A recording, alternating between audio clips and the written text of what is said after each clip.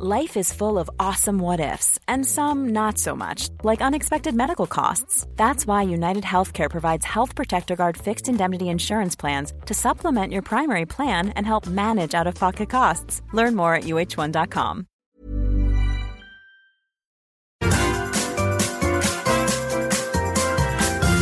You are listening to the Mother of All Talk Shows podcast with George Galloway. Phil Mitchell's greatest role may be to have played the treasurer of the governing Scottish National Party. At least it looked like Phil Mitchell to me as he was huckled, shanghaied and taken off to the pokey for a 12-hour grilling by the Police Scotland. And this follows, of course, Mr. Nicola Sturgeon, the Chief Executive Officer of the SNP, who last week was huckled similarly ignominiously into the back of a paddy wagon.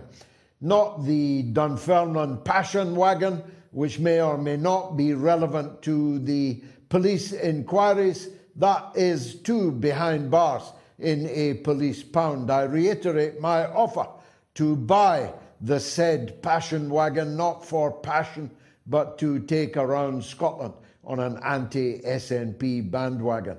I'll start the bidding at £10,000, officer, if you'll let me have it when the time is right. That leaves only one standing. The three signatories of the SNP's annual accounts, which are the proximate reason for the police investigation. You'll recall the £600,000 ring-fenced fund for an independence campaign, which, not resting in the accounts so much as woven through the accounts, turns out to have been spent on many wild and wonderful things, the least of them being a campaign for independence. Woven through the accounts, well, we'll see. Both of these men are innocent until proven guilty, as will Nicola Sturgeon, undoubtedly the next to be arrested. Indeed, according to the London Times Scottish edition, now running on the press, that arrest may come tomorrow. If it does, it answers the question as to why she so abruptly demitted office as Scotland's First Minister just a couple of months after assuring everyone there was still plenty of gas in her tank or lead in her pencil. I forget which metaphor she used. And all those feminists and couch potatoes on the London sofa shows who said it was about her right to privacy, her becoming tired of selfies, not being able to let her hair down, so to speak, not being able to express herself, and how she was undoubtedly destined for a big job in the European Union or in an NGO like David Miliband, perhaps over in the United States on hundreds of thousands of pounds a year. All of that was a tidal wave of guff.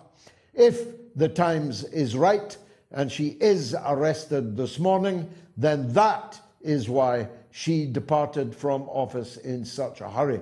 Get the door, Frank, and off she was in a puff of smoke, and perhaps tomorrow we'll understand why. I'm not going to go into the case, of course, but it's beginning to look to me like the hapless Hamza Yusuf, the new First Minister of Scotland, is a dead man walking.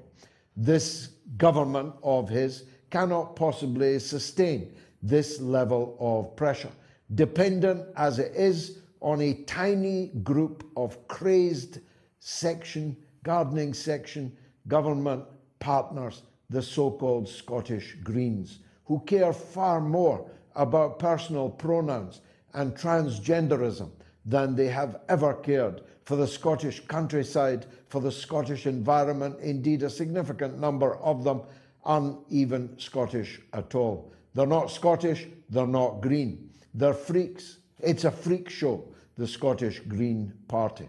And the first act of Hamza Yusuf just yesterday was to scrap the one policy that they had forced the SNP government into adopting and postponed it for 10 months, I predict, it will never be seen again. They, of course, were also the trailblazers for the so-called Gender Recognition Act, which permitted men, merely by so declaring, to transform themselves into women, ending up in women's prisons with all the horrors that we know are attendant upon that. They were also the trailblazers in the so-called Hate Crimes Act, which made it a criminal offence in Scotland. Luckily, I'm not there. Even in your own house, perhaps especially in your own house, around your own dinner table, with your own family, made it a crime for me to use the words I've just used in relation to people's orientation, people's gender choices. Anyone who fell foul of that act risked prosecution and prison, even if the words were uttered in their own house.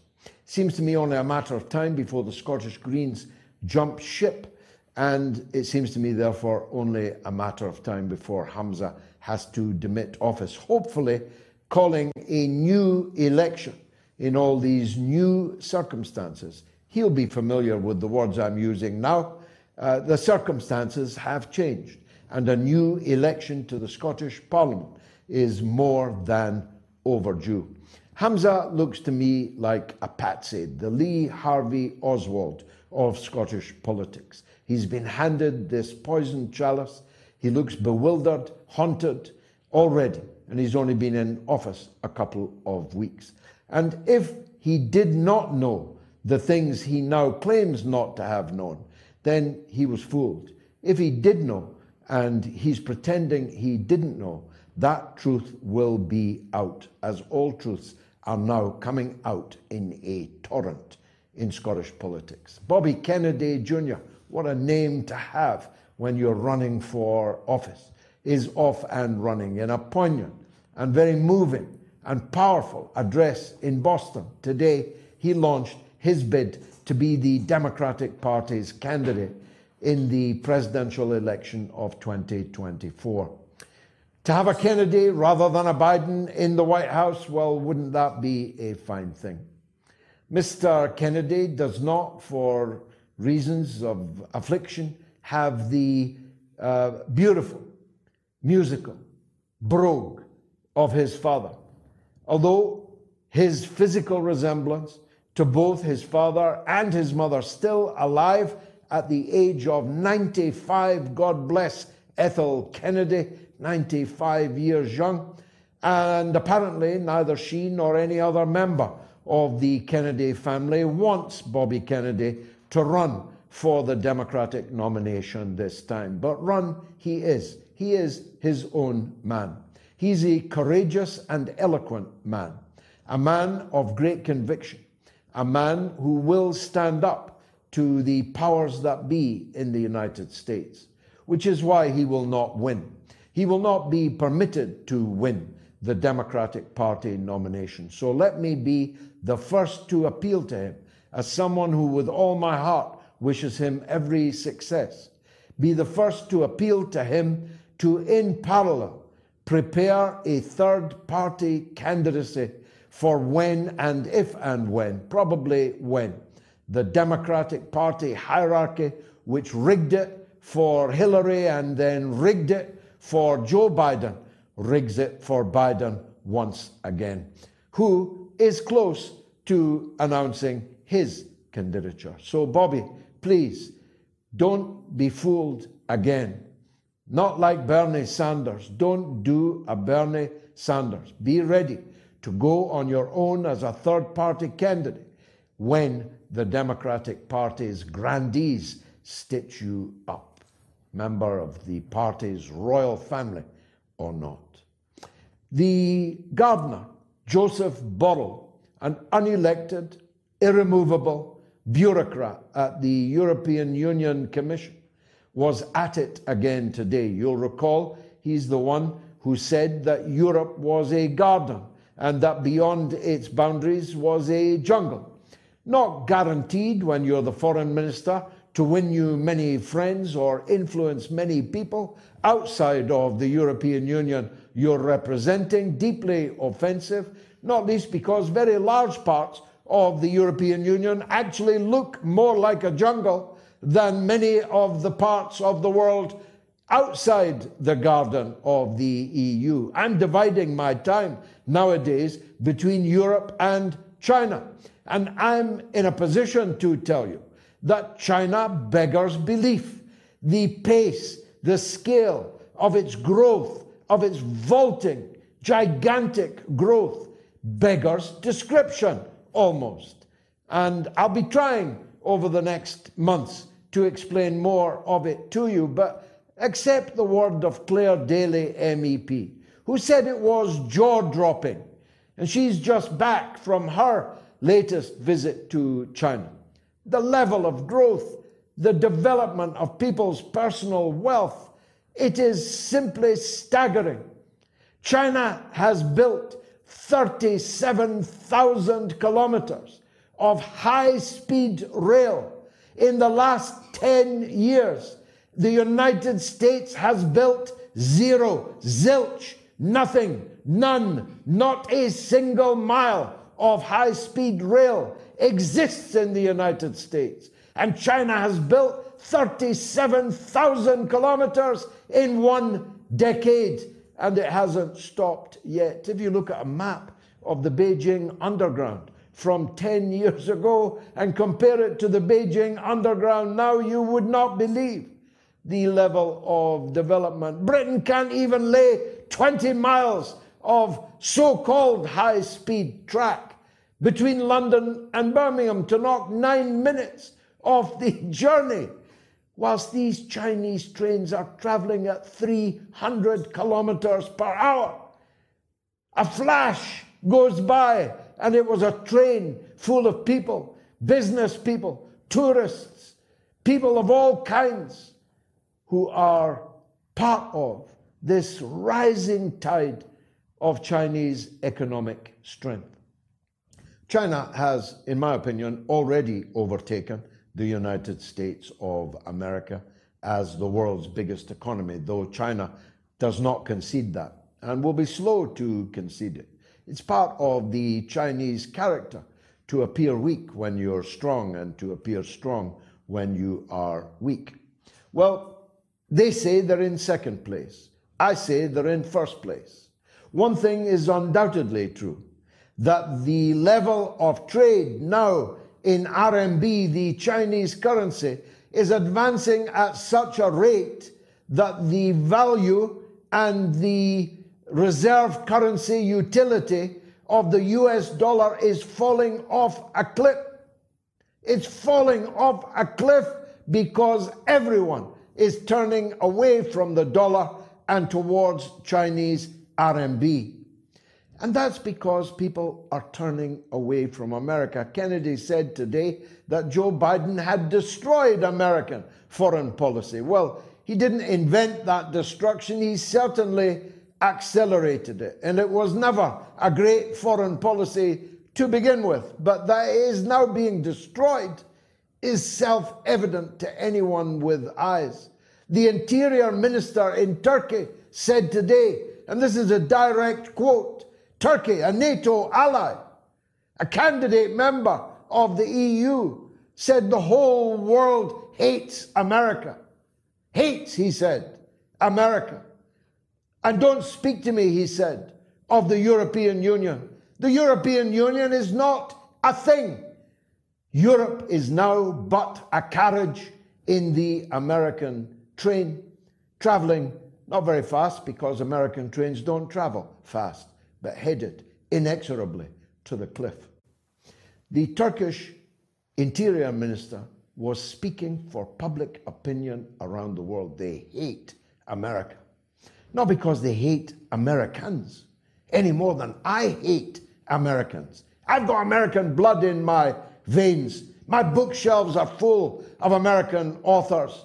My music collection full of American artists. My sporting heroes, American sporting heroes.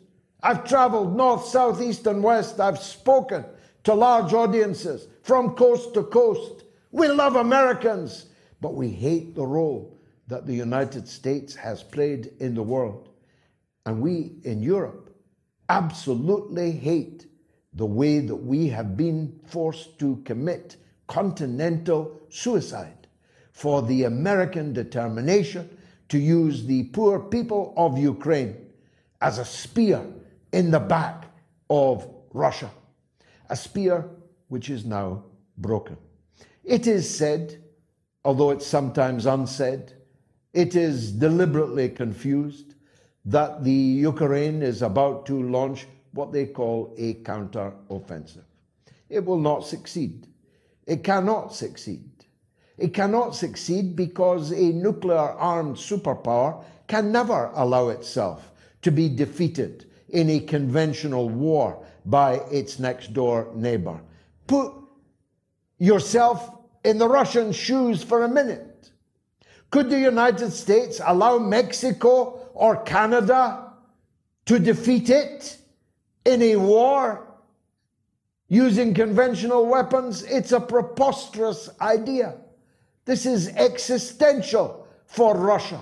Just like a Chinese-based Mexico or a Russian-based Canada could not be permitted to exist as an existential threat to the United States and would not be permitted to become so.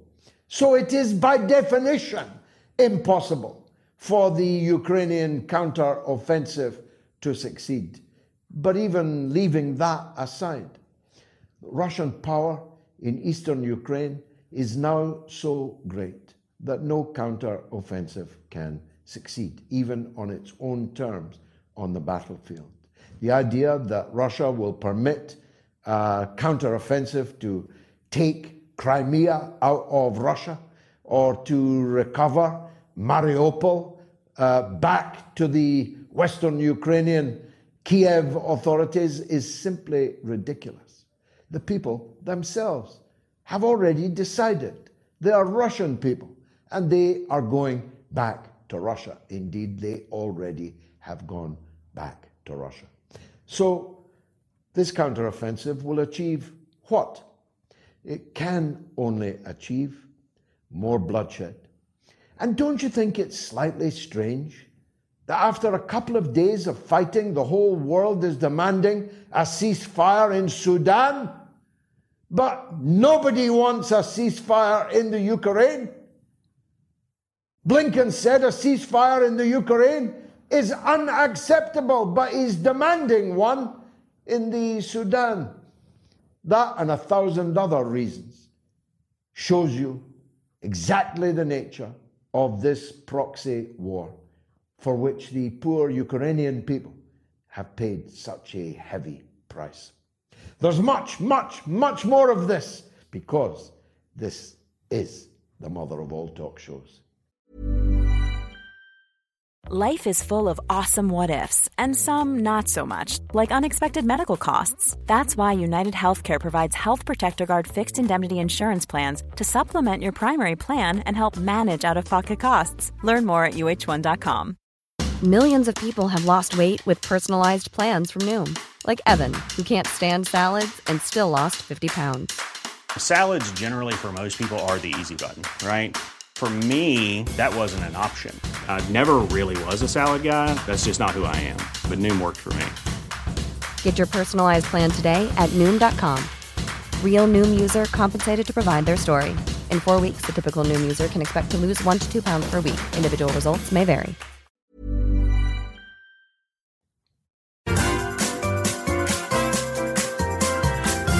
You are listening to the Mother of All Talk Shows podcast with George Galloway. Gerald Celente is the publisher of Trends Journal and founder of the Trends Research Institute. He's my go-to man for trends, economic and sometimes political.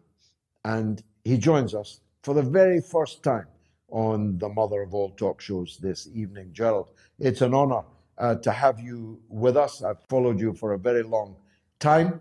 I know we'll mainly talk about the economy, but if you'll permit me a political question, and feel free to decline to answer it. When Hillary Clinton said this week that Donald Trump will not be president of the United States in 2024, do you think she had some inside knowledge, or is she reading the runes? And if she is reading the runes, do you read them the same way? Well, why believe anything Hillary Clinton would say, number one? And number two, being that you have that great hat on, I figure I better put mine on too. That is a beautiful hat, Gerald. It's this beautiful, hat, man. This hat was my father's, may his soul rest in peace.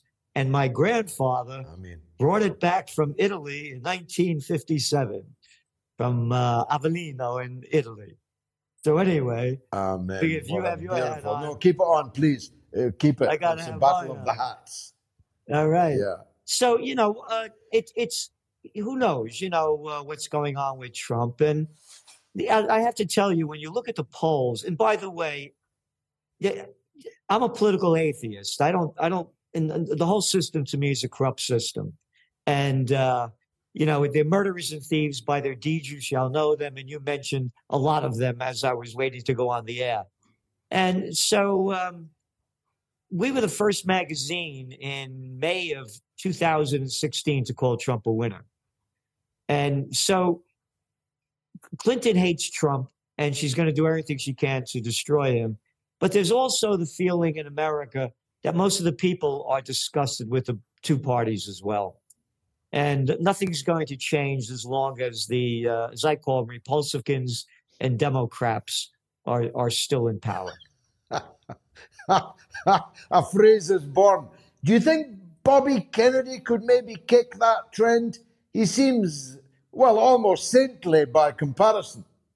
If you go back to my podcast going back into December, I said that the best ticket in America would be RFK Jr. and Judge Andrew Napolitano. And I've been saying RFK Jr. now since then. And today he's supposed to officially announce it. Yes, I think he could win it. I mean, think about it. This is a guy whose uncle was assassinated, the president of the United States. His father was assassinated. You think this guy has feelings and emotions that are different than anybody on the planet? I did a talk for Ron Paul, it was called The War on Us, back in 2021 in D.C. And I was the speaker. I was the speaker just before RFK Jr. And as he walked off the stage and with almost, crying, so emotionally about it, he said, "I will fight to my death for freedom." And I believe him, and the people, I think he could win. But again, when you look at the media and the way that they're saying that he's running, I think I have an article right over here, actually, one of them. Yeah, I do. I think this is it. Yeah. This is from the New York Times. They call themselves the paper of record. I call them the toilet paper of record. This is on page A18, buried in the back of the paper. Kennedy Jr., Fauci critic, files for run for president. What the hell do I care if he's a Fauci critic? Is that a headline for? So what I'm saying to you, George, is that they're going to do everything they can to discredit him and keep the establishment in place, because all these little lowlives, I call them prostitutes, media whores that get paid to put out by their corporate pimps and their government whoremasters, just keep bending down and sucking up to the powers in charge. And that's all they're going to continue to support. And they will attack anybody outside the club. It's a dictatorship of the prevailing orthodoxy, isn't it? And as Dr. Johnson said, that's the grimmest dictatorship of them all. And that was true when the media was dominated by the toilet paper rag you've just held up there. But it has been true in this social media age also. where anyone outside of the prevailing orthodoxy must be crushed, falsely labeled, algorithmically strangled. How dare you not believe the crap that I'm shoving down your throat? If you don't believe the crap that I'm shoving down your throat, that's misinformation. Remember, when you get on an airplane, put on that mask. But when you eat and drink, you can take it off because COVID knows when you're eating and drinking and it won't bother you. You do what I tell you. Close down your businesses. Hey, but you can leave the liquor stores open because we make a lot of tax money from those liquors. And when we open those restaurants up, when you walk in, you put on that mask. When you sit down, you can take it off and eat because COVID does not go at table length. And it knows when you're eating and drinking. So you do what I tell you. And stand 1 meter apart because the wind blows exactly in straight lines, 1 meter apart. It doesn't go up, doesn't go down. So you do what I tell you. That is America. That is Europe. That is China. The Chinese way you must obey. That's what has happened. Look, Italy was the first country to lock down after China. And then one after another. And they call it a pandemic. Everybody's calling it a pandemic. Here's the data. I just did this a couple of days ago. In the United States, well, worldwide, 6,882,000 deaths worldwide. That's out of 8 billion people, which equals 0.09% of the world's population. In other words, 99.91% of the people. It's fine. Oh, and who died from this? People with type 2 diabetics, obesity, respiratory ailments, 2.3 pre-existing comorbidities. This COVID lockdown has done incalculable damage economically, spiritually, physically, mentally. The suicide rates off the charts. Crime escalating everywhere. As I say, when people lose everything and have nothing left to lose, they lose it. Our system of trend forecasting is called Globalnomic, making connections between different fields. You're going to see an economic collapse, the likes of which we've never seen before. I mentioned about the COVID war. You're not coming to work at home. Oh, and the geeks were the first ones to do that. Oh, and those boy, did they benefit from it too, the high-tech industry. Oh, yeah, we're ordering from home, we're Zooming from home, we're working from home, we're learning from home. Oh, their stocks boomed. Okay. Now, people are home week after week, month after month after month after month. They're saying, I've been commuting an hour and a half each way to work, getting up at 5 o'clock in the morning. I'm not doing this anymore. I'm not going to do it anymore. All right. So come in to work 2 or 3 days a week. The office occupancy rate in the United States, top 10 cities, is 49%. All these huge office buildings are empty. I just came back from Chicago on Sunday. I was there for a couple of days. Beautiful town. Lived there for 6 years. The restaurants on the beautiful area with the water in front of it and everything. Lunchtime, nobody's sitting outside. You know why? No one's going to lunch. They're not going to work. We are going to see an office building bust. The Silicon Valley Bank bust is just the beginning. You have, I think it's about $20 trillion worth of loans in the whole commercial real estate sector. So now people aren't coming back to work. Let's say I had 10 floors of a building. I only need 2 anymore. How are the people that own these office buildings going to pay their loans? They're not. But don't worry about it, because one of your questions is what's going to be the next war? As I say, when all else fails, they take you to war. Hey, you like the Great Depression? Followed by World War II. Hey, you like the .com bust? Followed by the War on Terror. We're going to get that guy Osama bin Laden, get her alive.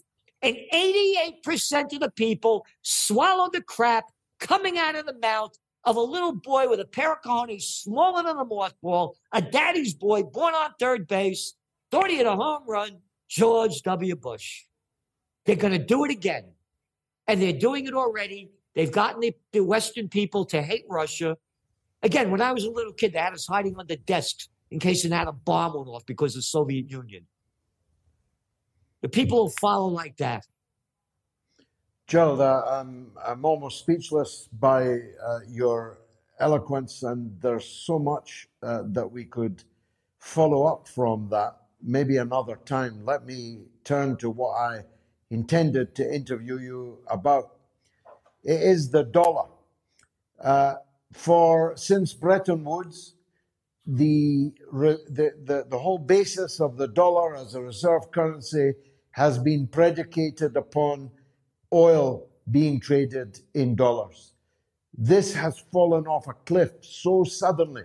If you look at the numbers, and I got them from you, between 2021 and 2023, the accelerated pace at which people were abandoning the dollar monopoly has become so dramatic that if you express it in a graph form, it looks like the dollar is plummeting.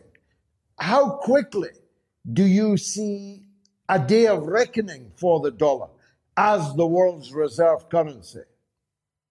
All right, let's go back and look at it. You mentioned Bretton Woods. And then something happened in 1970, I think it's 71 or 72. They took America off the gold standard. That was the beginning of the end. You were also talking about how the countries dislike America. They are tired of America's economic hegemony and its military hegemony. They've had it.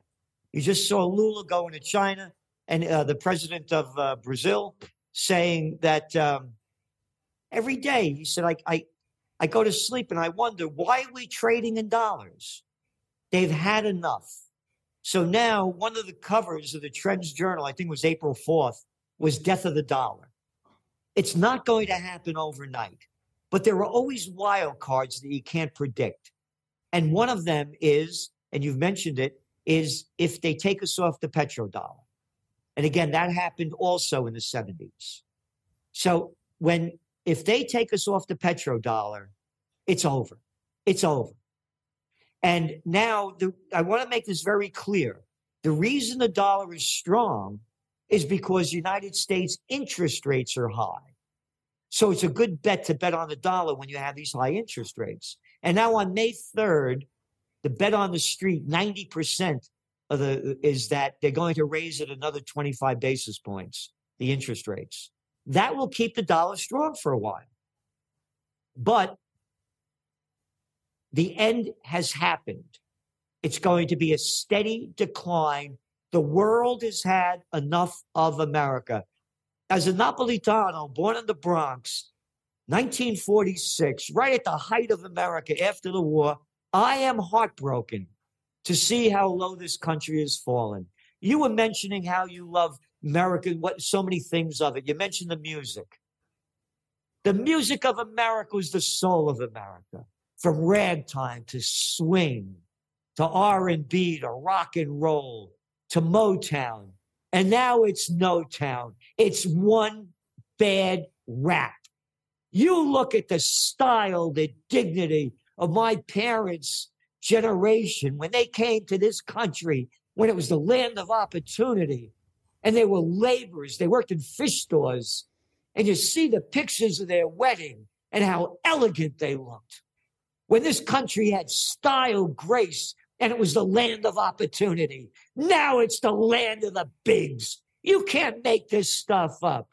What's that big management firm, asset management firm? BlackRock? What's the guy's name that runs it? Fink. All right? We've been finked. Gerald Celente, I'm sure that I join every person watching this and saying, I hope you come back very soon. In fact, you and I should be a double act. Yep. We'll hit the road as a double act. Thank you for what you do. I very much appreciate being on. Thank you. God bless you, and look after your dad's hat. I hope my son looks after my hat as you have looked after that. Where is the next major war?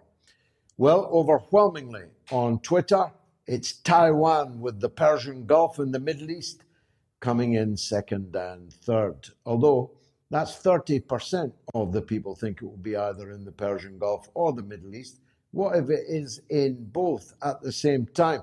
On YouTube, 67% Taiwan. Telegram, 68% Taiwan. YouTube community poll, 74%. Let's take a quick break. I'll be right back.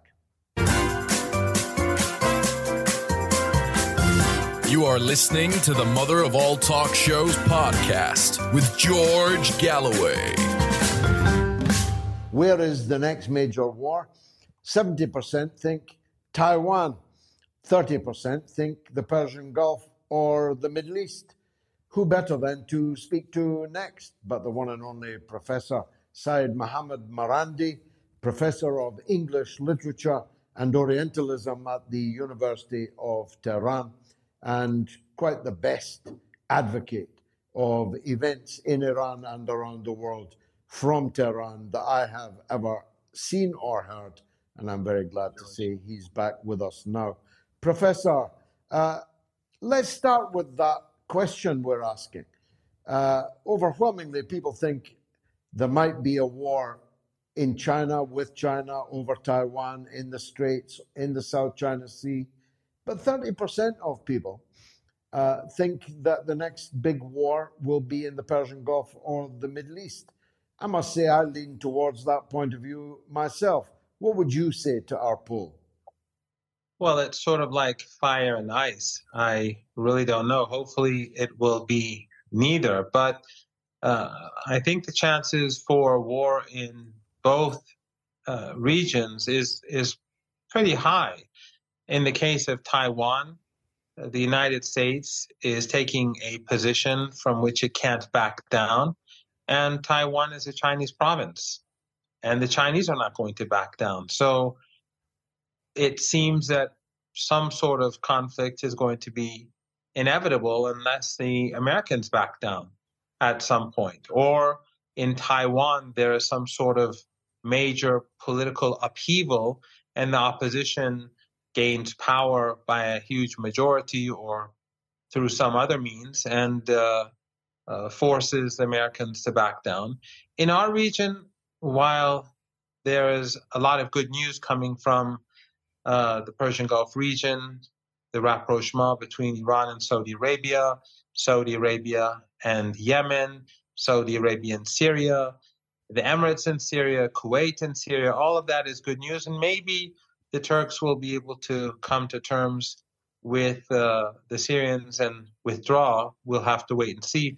But I think the government in the Israeli government, the Israeli regime right now, is pushing the country towards war, and the faction in power now is I compare the liberals in Israel and the current extreme right wing government. I compare them to Al Qaeda and ISIS. And ISIS is tougher than Al Qaeda.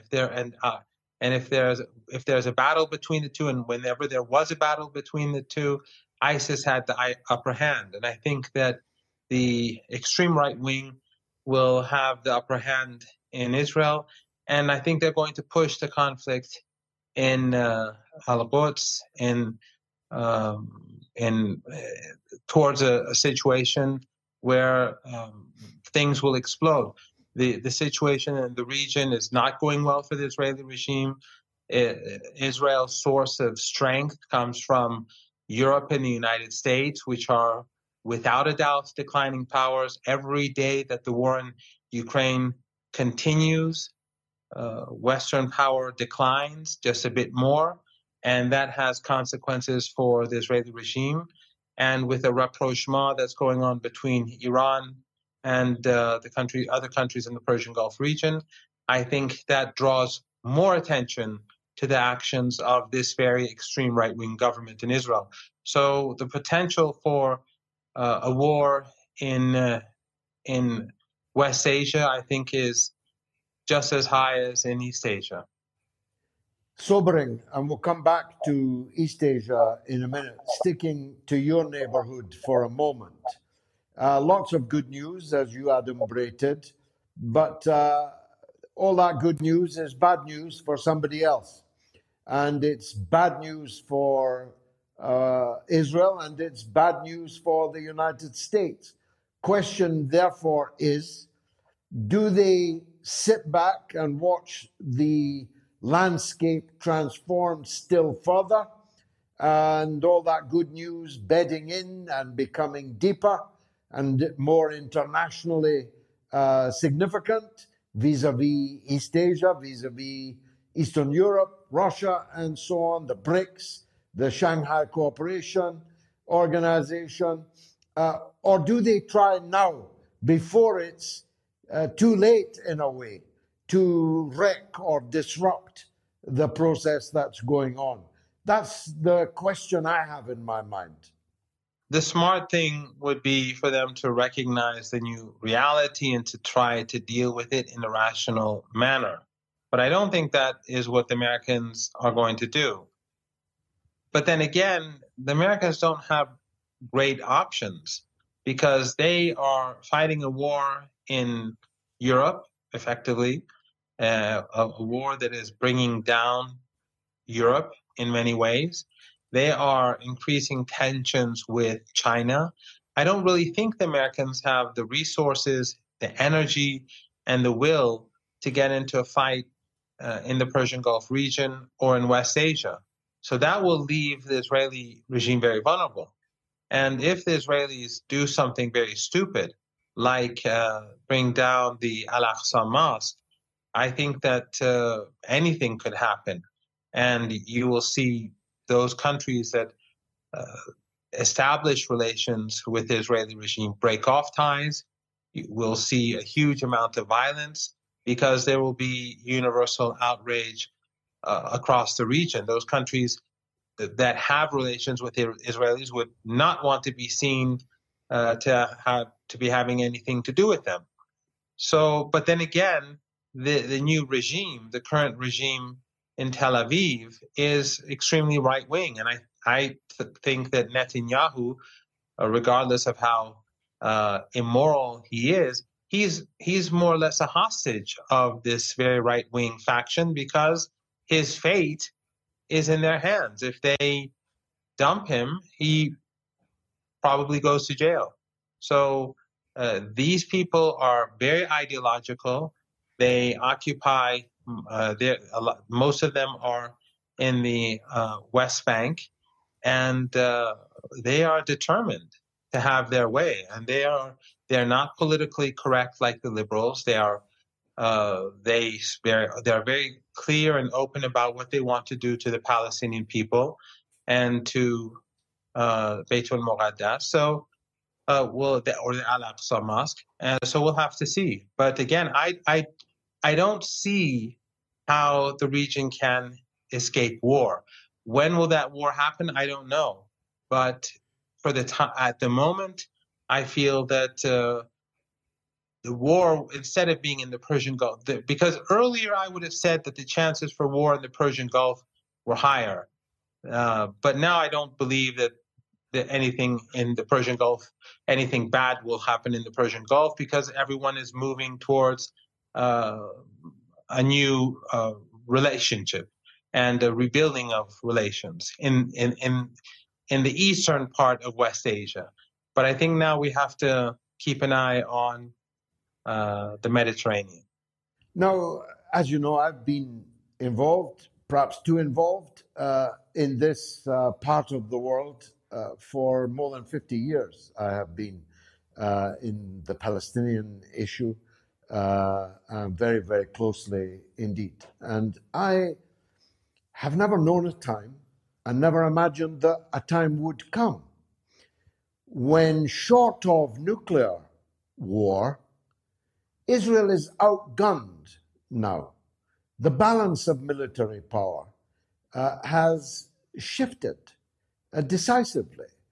Israel could be struck by missiles, increasingly powerful and sophisticated missiles, from half a dozen angles, maybe a dozen angles, from Yemen, from Iraq, from Syria, from Lebanon, from Gaza, leaving aside any direct involvement from the Islamic Republic of Iran.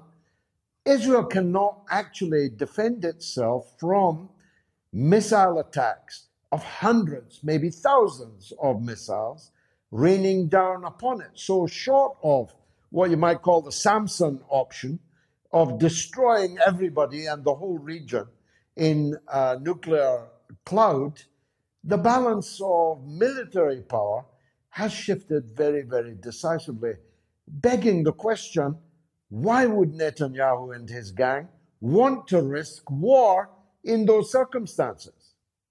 You're absolutely correct. Not, for example, in Lebanon, the resistance or Hezbollah, their assets are all underground. They're inaccessible to the Israelis. The Israeli regime, their only strong point is their air force. And I'm pretty sure that not only are Hezbollah assets well protected underground, but I'm pretty sure they also have the ability to bring down those planes when the time comes. And probably the same is true in Syria as well. So the Israelis are not only vulnerable from Lebanon and Syria and Jordan and Gaza, but also their assets in the Mediterranean Sea are vulnerable, and as you pointed out, in the Red Sea too. So they are in no position to fight a war. But the problem, I think, is that the Netanyahu is trying to stay out of jail, and therefore he has to go down the road that the extreme right wing, his extreme right wing allies, have paved for him. And these people have their ideology is basically pushing them in this direction. So I don't think that they're looking at the battleground or the potential battleground, as they say, in an objective manner. They're looking at it from a very emotional perspective. And I think there's also an element of exceptionalism too. Just like the United States, when the people have an exceptionalist ideology, I think it prevents them from seeing things as they are. They see themselves as invincible somehow. And that's one reason why I think the American government is in such a bad state, because administration after administration, they've been making decisions in this bubble in Washington. They see themselves, or at least they want to see themselves, as invincible. So they keep making foolish and stupid mistakes, which further diminish their power. But they can't see what they're doing to themselves, because they look at the world through that exceptionalist ideological perspective. And the Israeli regime, their ideology of exceptionalism and supremacism, I think makes them wish to see their potential adversaries as incapable and backward and so on. So I think it's a combination of these two things, both that exceptionalist worldview, but also the fact that the internal struggle in Israel has particular characteristics today that we've never seen before. True. Finally, Professor, China has a long track record of support for Palestinian rights, as indeed has Russia and the Soviet Union before it. And China has expressed through the foreign minister in the last couple of days that the need for meaningful negotiations, not the farce that we've been treated to for the last 30 years or more, but meaningful negotiations might be something that they might be interested in brokering in the wake of the tremendous success that China has had in such things over just the last few weeks and months. Do you think there's any possibility of that? You think that has legs?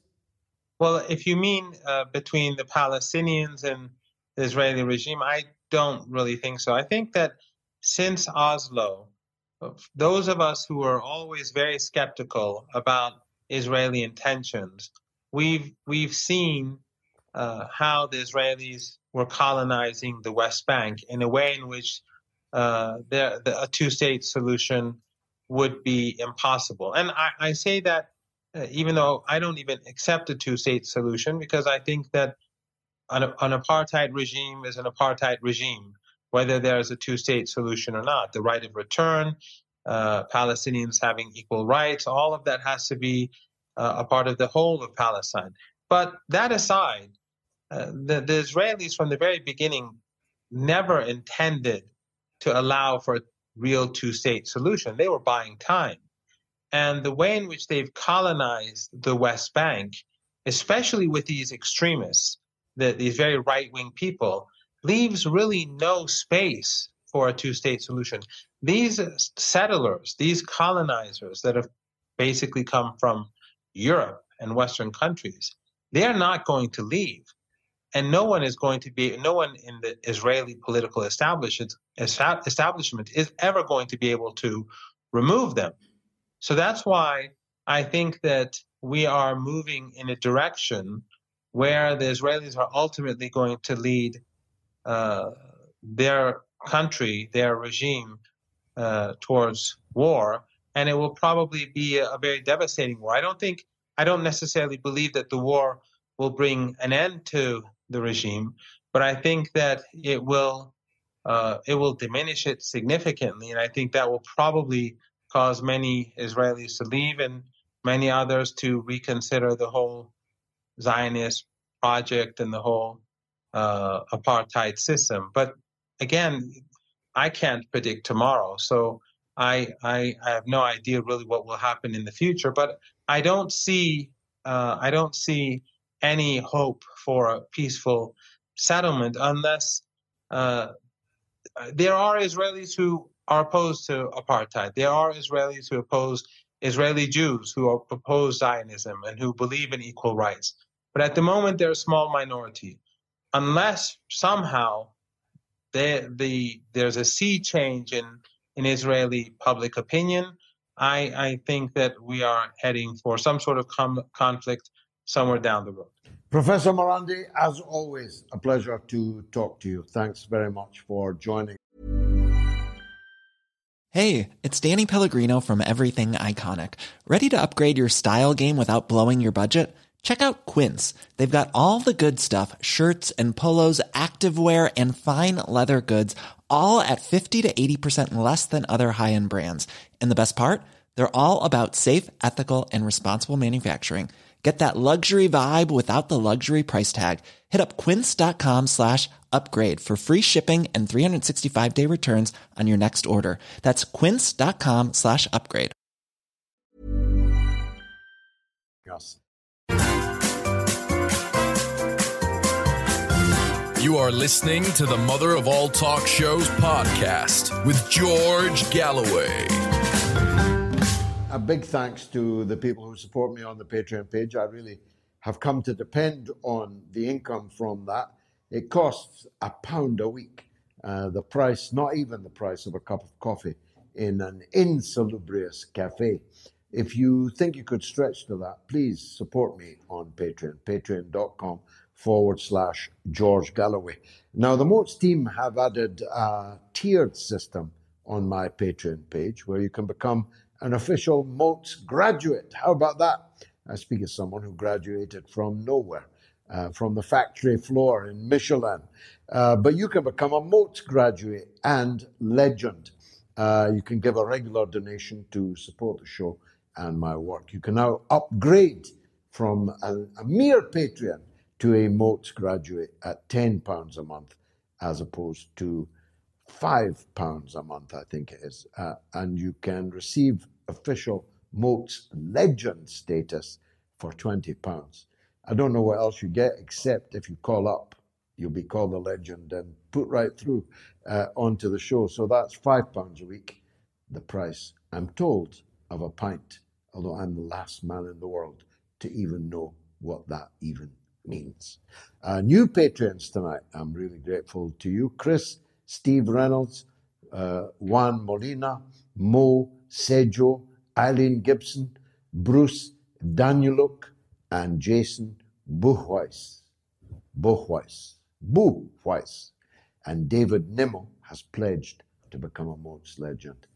Thank you very much indeed to all of you. Here's some comments from my patrons. Andy says, wow, Gerald Celente was an awesome guest. He knows what he's talking about. 10 out of 10 for yet another awesome interview. Actually, I had hardly any need to interview him at all. He just spoke, and so brilliantly. We definitely want to have him regularly. Teresa Kelly, my good friend in the US, says BRICS countries have become a huge military target the moment they formed an alliance in 2009. The warmongers learned nothing from their vile proxy war with Russia. Here's hoping all their upcoming heinous plans for China also backfire. And so say all of us, Teresa. Simon from Florida must surely be heading towards the status of Norma from Bristol. Fagash Flo on Twitter. He is indeed in the queue for legendary status. We'll give him a few weeks yet. James Lenihan says, I'm glad to see you're having Gerald Celente on your show. He has a great weekly economic journal that I subscribe to. Could you ask the Worldwide University to remember the people in Indiana and Ohio who are being poisoned while being told by the FDA, that's the Food and Drugs Administration, that they are fine? From Shalom from Fort Collins, CO. Is that Colorado? Graham Briggs-Witt says, what's the latest on Julian Assange, considering Anne Sekulas and the rest of the criminal set, as you say, Pompeo, and then there's Newland, etc. Indeed so. Harry is in Essex on the very Julian Assange.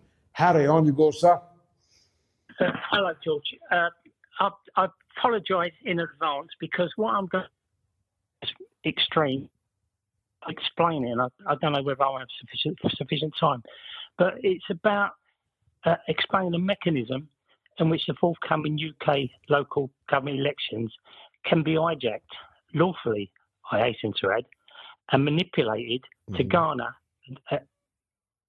for the release of Assange. Do you want me to go on? Yes, go on. You're welcome. We're not in the electoral period yet. Yeah. At least I don't think we are. And we're a global show.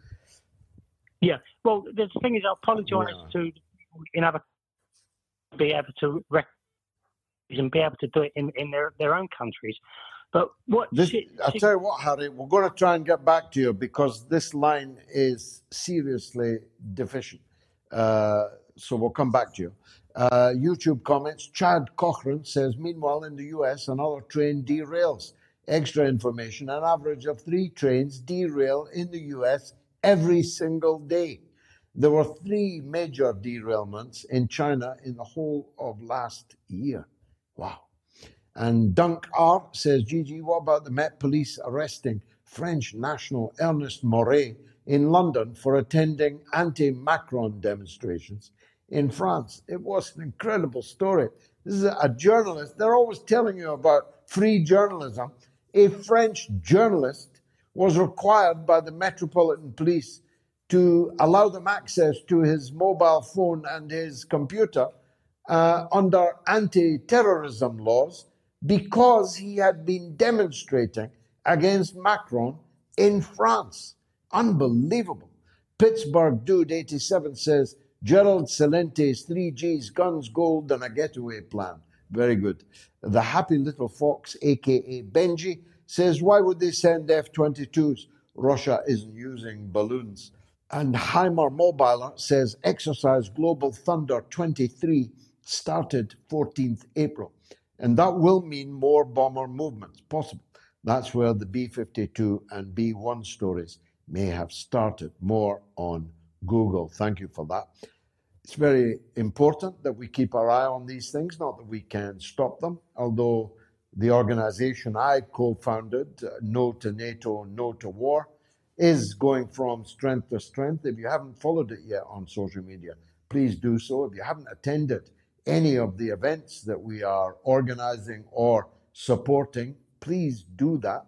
It's vital that Britain has an anti-war movement, and for the last few years, it's had a poor imitation of an anti-war movement, and we're determined to change that. On the line is Simon in Florida, who's in a way our RFK correspondent. We're always delighted to hear from him. Simon, go ahead. Thank you so much, Mr. Galloway. Well, today, I think we truly have seen the political version. You'll be well aware of the term revolution in military affairs. Well, today in the United States, unfortunately, with very poor timing, I believe, we've had a revolution in political affairs because, unfortunately, Mr. Kennedy gave his speech at 5 p.m. London time, noon New York time, 9 a.m. Los Angeles time. I happened to be in a restaurant. I extended my lunch and listened to the entire 1 hour and 56-minute speech. And it was an incredibly powerful, poignant, and truthful presentation. But I was looking at the 100+ people in the restaurant all around me, thinking I'm the only person out of all of these people that is hearing this through my earpiece. And so I'm really concerned that in America, it's going to get summarized to 5 minutes on the late night talk shows, and people aren't going to understand the magnitude of what he has expressed. Now, you have correctly suggested that he was talking about Biden destroying America's foreign policy, and that was close, but what he actually said directly was America's foreign policy has collapsed, past tense, not it's shaky, not I can fix it, it has collapsed. Then he said the Brazilians and the Saudis are pulling away from the dollar. We're spending too much on our military overseas.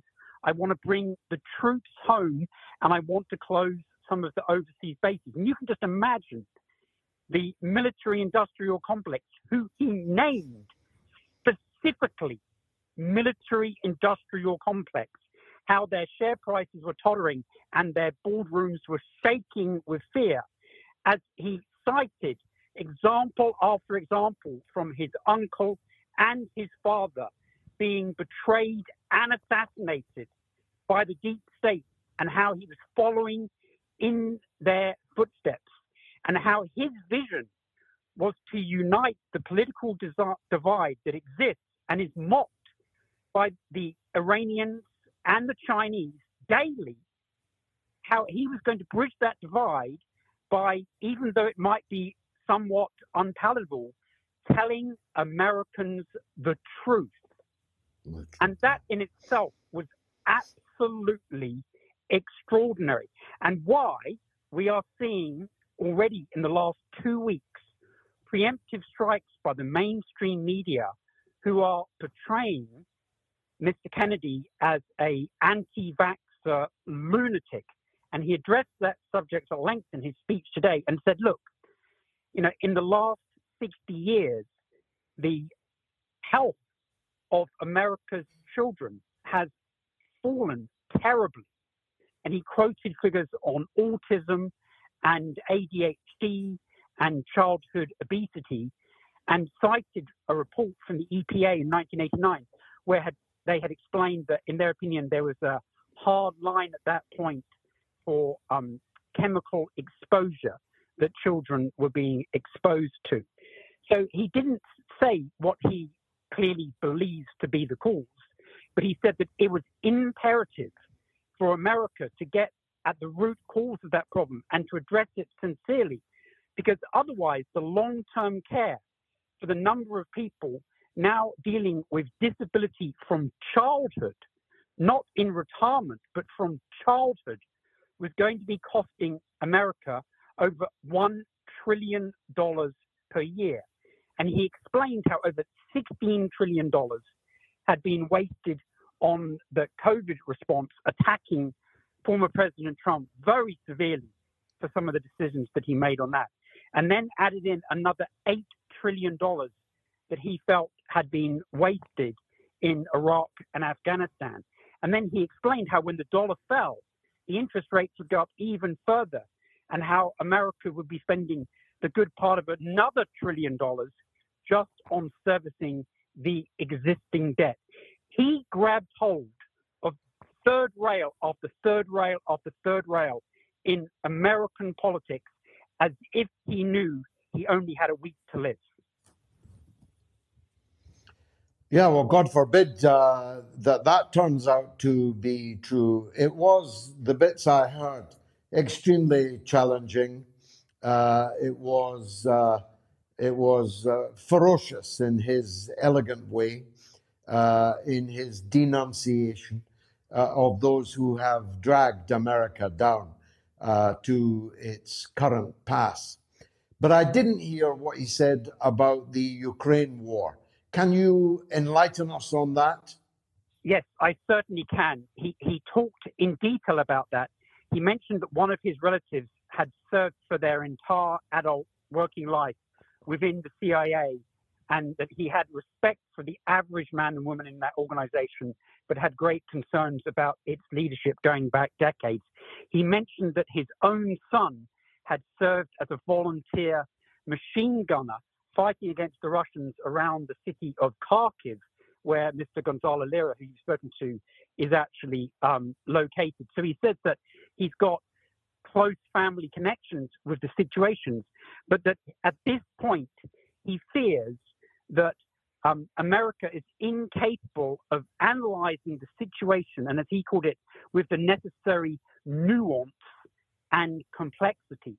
And that after much consideration, he was coming to the opinion that America's involvement in Ukraine was not in its national interest. And there are a lot of other pressing issues to deal with. And he compared it directly to Vietnam, which was starting at the end of the Kennedy administration before he was assassinated.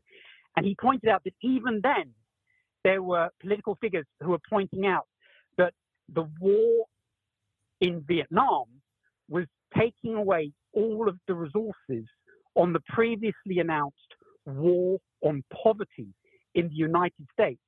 And he called upon a veteran in the audience, and he said, this man on the 1st of March received a telephone call that 15 million other Americans received, telling him that his food stamps, which are like part of universal credit in Britain, it's literally to help you buy food. And we also have health support here, which is called Medicare. And he said that millions of people are being taken off Medicare, and tens of millions of people are having their food stamps go from $280 per month to $25 a month. And he said, how can any person live on $25 a month when at the same time we've now sent approximately $130 billion to Ukraine, and that may not be in our best interest? So he made a very, very powerful presentation about Ukraine. He said that there needs to be future conversation, and he said that what's essential is for Americans not to call, and this is the exact phrase that he used. He said that one side shouldn't accuse the other of being Nazi lovers, and the other side shouldn't accuse the first group of being Putin lovers. He said it needs to be more sophisticated than that. And I think anybody with a good head on their shoulders would find it very hard to disagree with that sentiment. It's long overdue that America and the United Kingdom have a long, hard look at what they actually think they can achieve in Ukraine.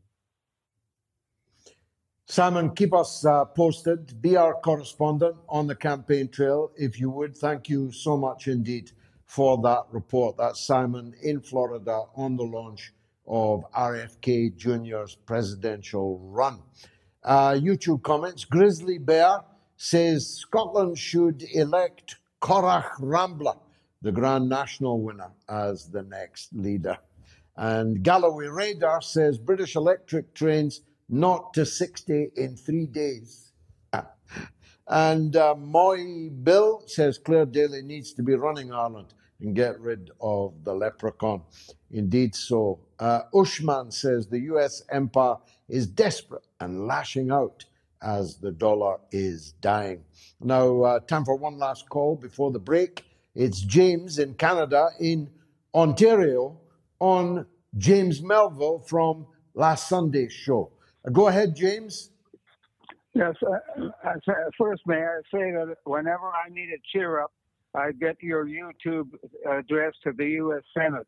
It was beautiful, beautiful spanking you gave that man. Anyway, thank you, sir. Mr. Melville on Sunday, I didn't spoke a number of things, but then he began to talk about social credit. Now, Yes. I was 50 years ago, I was the vice president of the Social Credit Party of Canada. And so I know something about social credit. And there are several kinds of social credits, or at least two kinds of social credit in the world.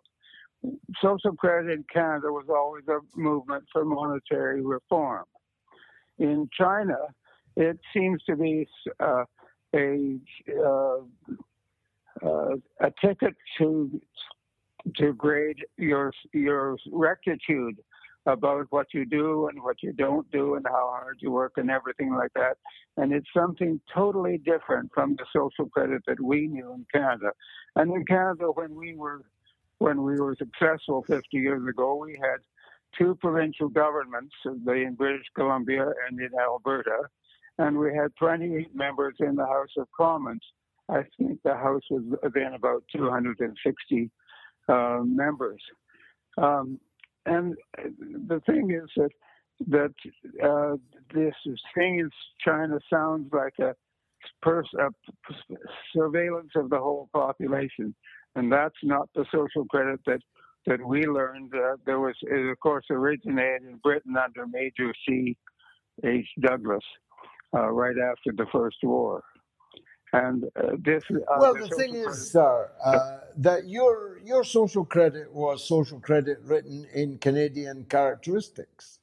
Chinese social credit is social credit written in Chinese characteristics. Let a thousand flowers bloom. I've spent a lot of time now in China, and I can tell you that the vast majority, to all intents and purposes, I see no evidence to the contrary. Most Chinese people support their government, their system, including its social credit aspects. Now, you might not like that.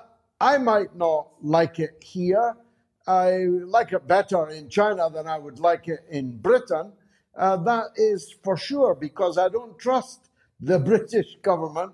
I wouldn't trust them to go out and buy a loaf.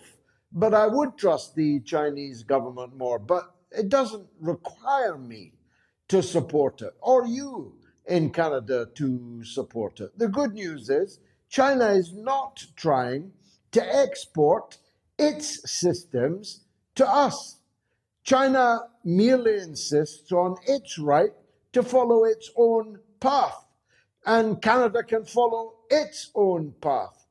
All I would say to you in parting, sir, and thank you for your distinguished service and your call. All I would say to you is all the signs are that China's doing rather better than Canada, and it's doing rather better than Britain. It's doing rather better than virtually every place in the entire world. So they must be doing something right, but they're not asking, still less forcing you, me, or anybody else to adopt it in our part of the world. Thank you, James, for a fine call. Lance, a regular caller now from Canada on Iran. Always a pleasure, Lance. Go ahead, sir. You know, just a quick note on China. I broke my ankle a few weeks ago and I went to the hospital, right? public health care was fantastic, of course. The Americans will not believe that. But they gave me crutches, they gave me a cast, they gave me Band-Aids, and they gave me all kinds of these medical things. And every medical thing they gave me was made in China. So, where will we be? Do you know what I'm saying? Yeah, exactly. We better hope that China doesn't start sanctioning us. What are we going to do with no Chinese-made goods? I know. Well, I know. I can't. Your NHS will be out of supplies, and they won't be able to afford the supplies the British oligarchy will sell them. So they can't afford them now.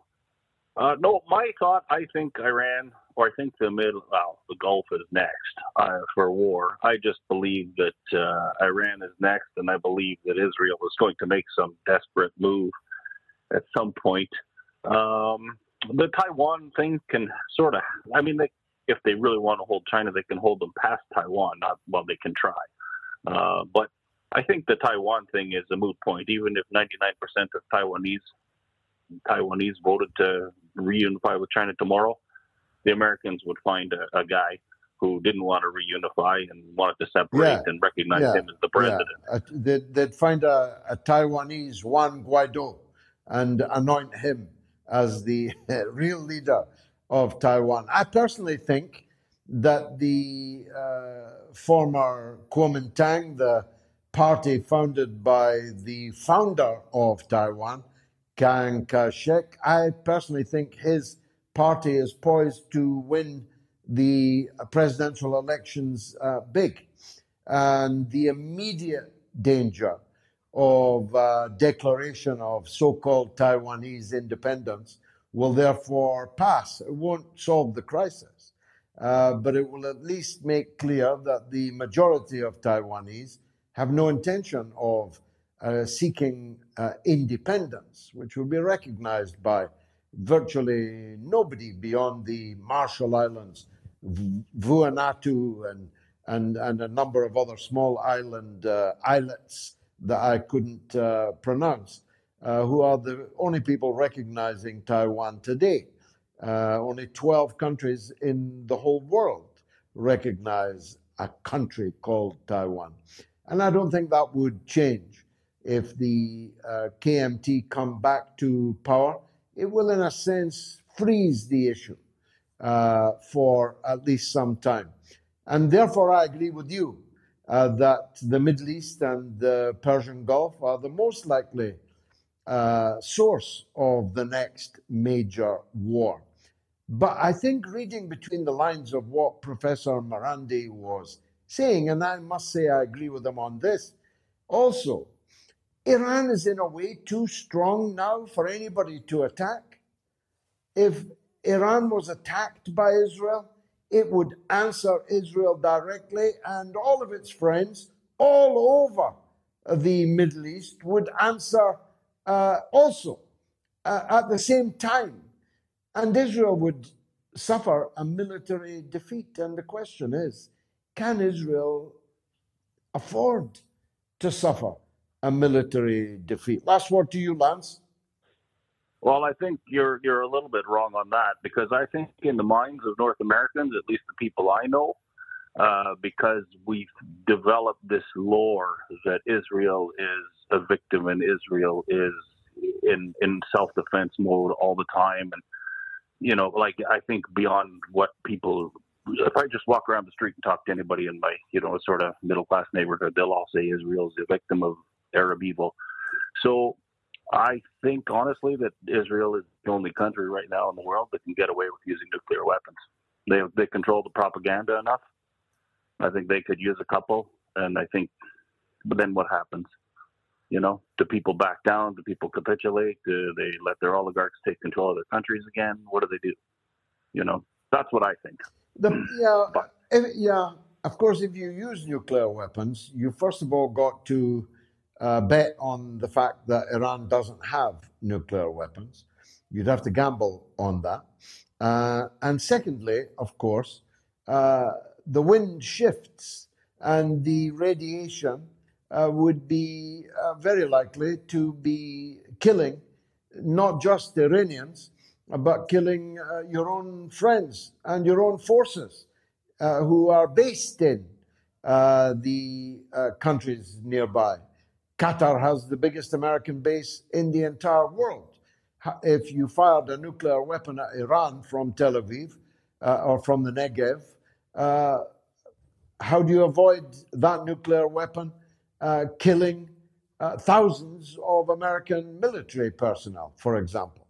Okay, Lance, we'll have to continue that another night because Eve in Idaho is on the line. We haven't heard from him for some time, and I was growing concerned. Eve, welcome back to the mother of all talk shows. Thank you. I wanted to make a remark on the counter-offensive of Ukraine, that they are projecting.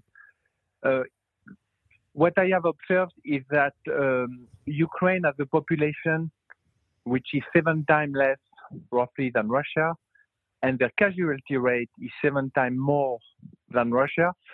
So you can argue that if they had equal population, when they lose one person on one side, it's like losing 49% on the other side, and such a thing cannot last for very long.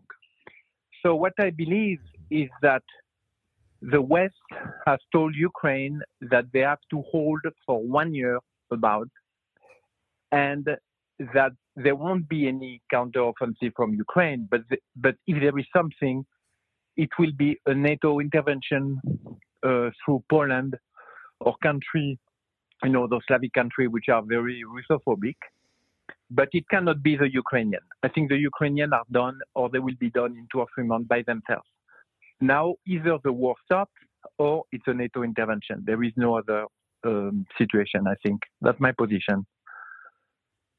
Well, there are 3 options, 2 that you have mentioned, and the third is that the war continues and Russia takes virtually all of southern and eastern Ukraine, perhaps all of southern and eastern Ukraine, leaving a rump state dependent on Poland, dependent on the EU, and increasingly dominated by Poland. Poland would not necessarily annex those parts of Western Ukraine it has long claimed as its own. It wouldn't need to annex them. It would Finlandize them and effectively become a single state of Western Ukraine and Poland. That would have major implications for NATO, of course. Would Article 5 still apply to any conflict between Russia and Poland in Western Ukraine? Can you change your boundaries and still be protected by Article 5 of the NATO treaty? So that's a third option, Eve. But you're right, either the war has to stop or NATO has to intervene. My money is, for what it's worth, on the war stopping. I think that that China and Brazil and others will soon, I have no inside knowledge on this, but I read it written between lines that China and Brazil and others will present a plan which takes care of Russia's vital interests and looks after the autonomy of the people in the territories that have been liberated and allows them the right of self-determination, which the British state allowed in Scotland, for example, which the British state has allowed for in the north of Ireland, with the possibility of a border poll leading to the departure of Northern Ireland from the British state and reunification with the Irish state. But we'll see. We'll keep a close eye on it, Eve. Thank you very much indeed for the call. Good to have you back. Rob is in Toronto, wants to talk about Taiwan. Go ahead, Rob. Good evening, George. I'm going to try to skew the vote of your poll with my theory on why the chance of a war with Taiwan right now is probably just about zero in my view.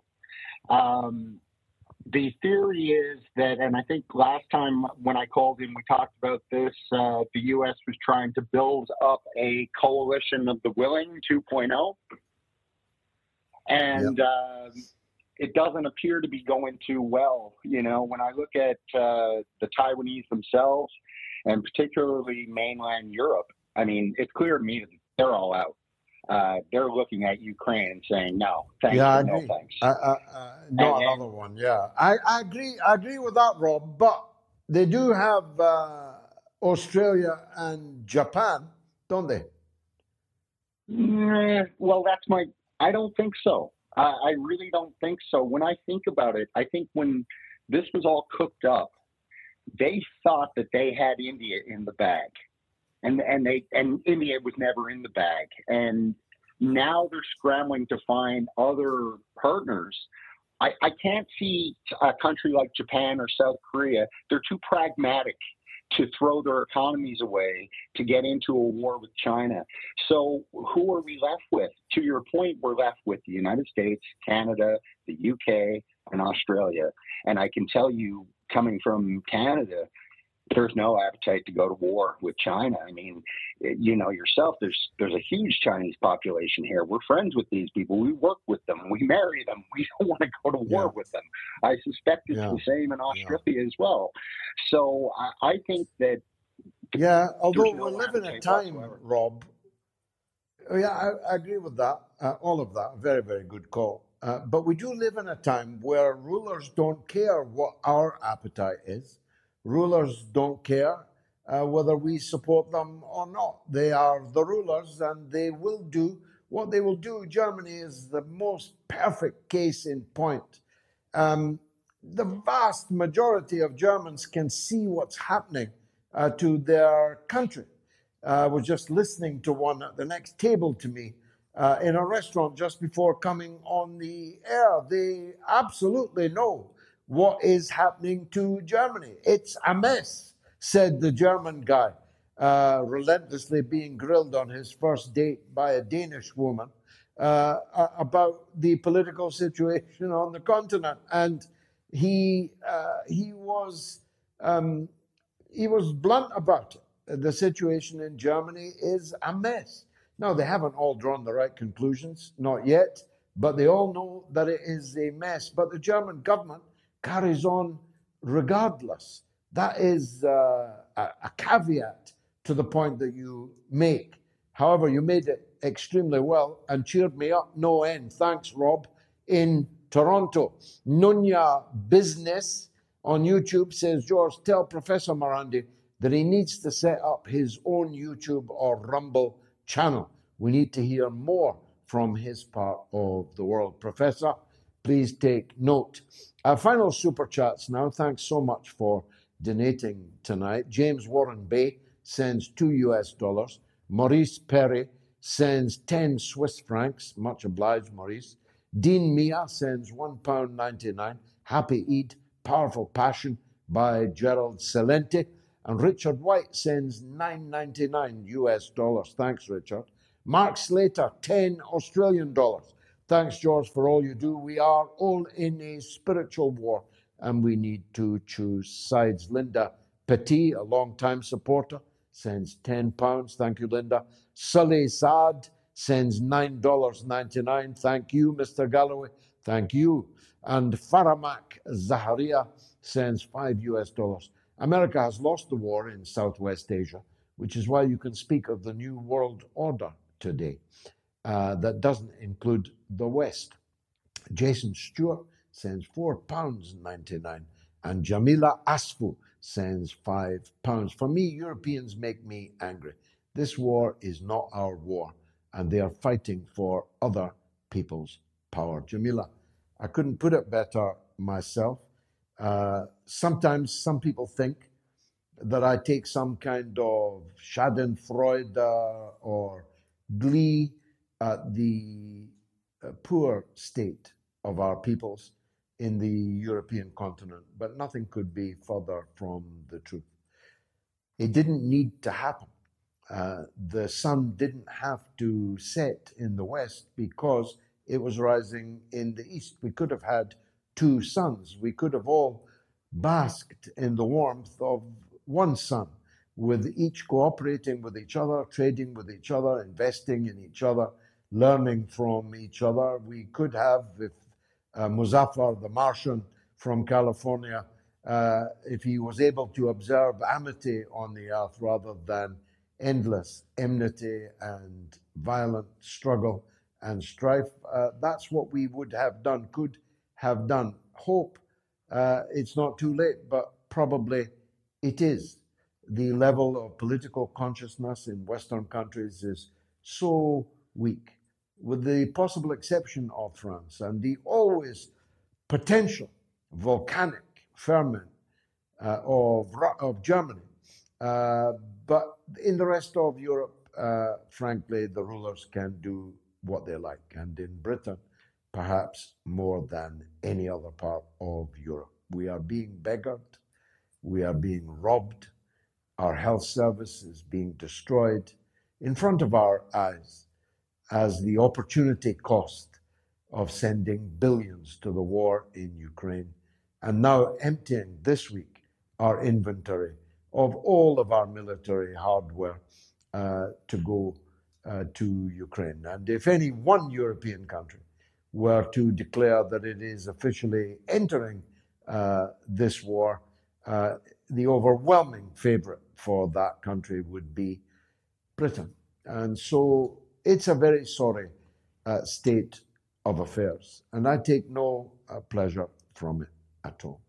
I've been giving a lot of thought. If I have a couple of minutes, Mary Capadia says, if only Police Scotland operated in Westminster, we might know where all our billions have gone to. Well said, Mary.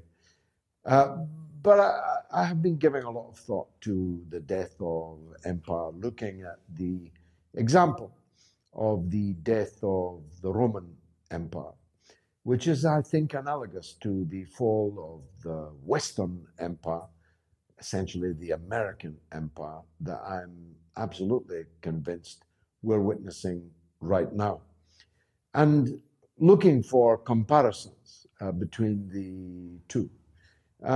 And three of the most significant similarities are the overextension of the empire's military power, biting off more than it could chew, more than it had the soldiers to implement. The wish became the father of the reality, and wishes and reality are not the same thing. You can sit in your imperium and sanction people and order them to do this or that, like Borrell telling the Chinese that everything depends on their behavior, as if they were school children and he the headmaster. You can sit in your citadel and give these kind of orders, make these kind of plans, but they are built on sand. They are castles built on sand. And so the first similarity between the decline of the Roman Empire, the decline and fall of the Roman Empire, and the decline and fall of the Western Empire is that overextension. A point is reached where more people are against you than you can successfully defeat, because you can't fight them all one after another. One day they will realize that they have to stand up to you together. And that is what is now happening, and at pace. The second significant comparison is the debasement of the currency and the bankrupting of the economy through that overextension and other things. And that too is a very clear comparison. The American empire is based on paper dollars, which, to quote Gerald earlier, is only paper worthy of a single use, or very soon will be. It's not based on gold, as it was before 1972. It's not based on commodities, for America produces virtually none, at least by comparison with its competitors and declared enemies. who've got all the commodities, we've got all the capital. But what is the capital but pieces of paper, not worth the paper that the numbers are written on? And that's before you even look behind the screen at the whole issue of derivatives. You heard earlier from Gerald about the debt crash in office property, which is literally just around the corner. If you begin to look more deeply into the derivatives market, you see that it makes the subprime mortgage market look like a tea party by comparison. It's all based on smoke and mirrors, on paper that isn't worthy of what is written on it. And the third, this is the most controversial, I accept. The third reason for the decline and fall of the Roman Empire was the moral cancers running riot within it. The moral degeneracy of the Roman Empire became legion and was carved on walls. Statuettes were made of it. The extraordinary debasement of our culture in the West has become, well, I could spend 3 hours talking to you about it. From gender to child sex exploitation to extreme pornography. The West has become a kind of crazed nymphomaniac with no morals, where anything goes, where you'll do anything with anybody, to anybody. And you don't care that the children are watching. In fact, you might bring the children along and demonstrate it in front of them. This kind of moral, unhinged degeneracy that is Western culture now doesn't take 2 minutes to search for. If you go onto the internet, listen to some of our young people, watch on the social media platforms, from TikTok to YouTube and the rest, the West has gone bananas. And all that was sacred is profaned. And all that was solid has melted into air. And these three things are all directly comparable to the decline and fall of the Roman Empire. All empires must end, as the statue of the base of the great Ozymandias of Egypt said, "Gaze upon my works, ye mighty, and tremble." But all of his works had fallen, and the sand had covered everything. That's, I think, where we're headed, I'm sorry to say. All I can promise is that we will cover it as carefully, truthfully, and openly as it is possible to find anywhere in the media. That is a promise I can give you. Whatever your point of view, you are welcome here at this Open University of the Airwaves. And we would welcome your calls, your contribution, your input into the mother of all talk shows. I'll be back, God willing, on Sunday at the earlier hour of 7 p.m. Remember that, and do check time differences. 7 p.m. UK time for the mothership, the Sunday edition of the mother of all talk shows. Be there and bring another viewer with you. Why don't you? Good night.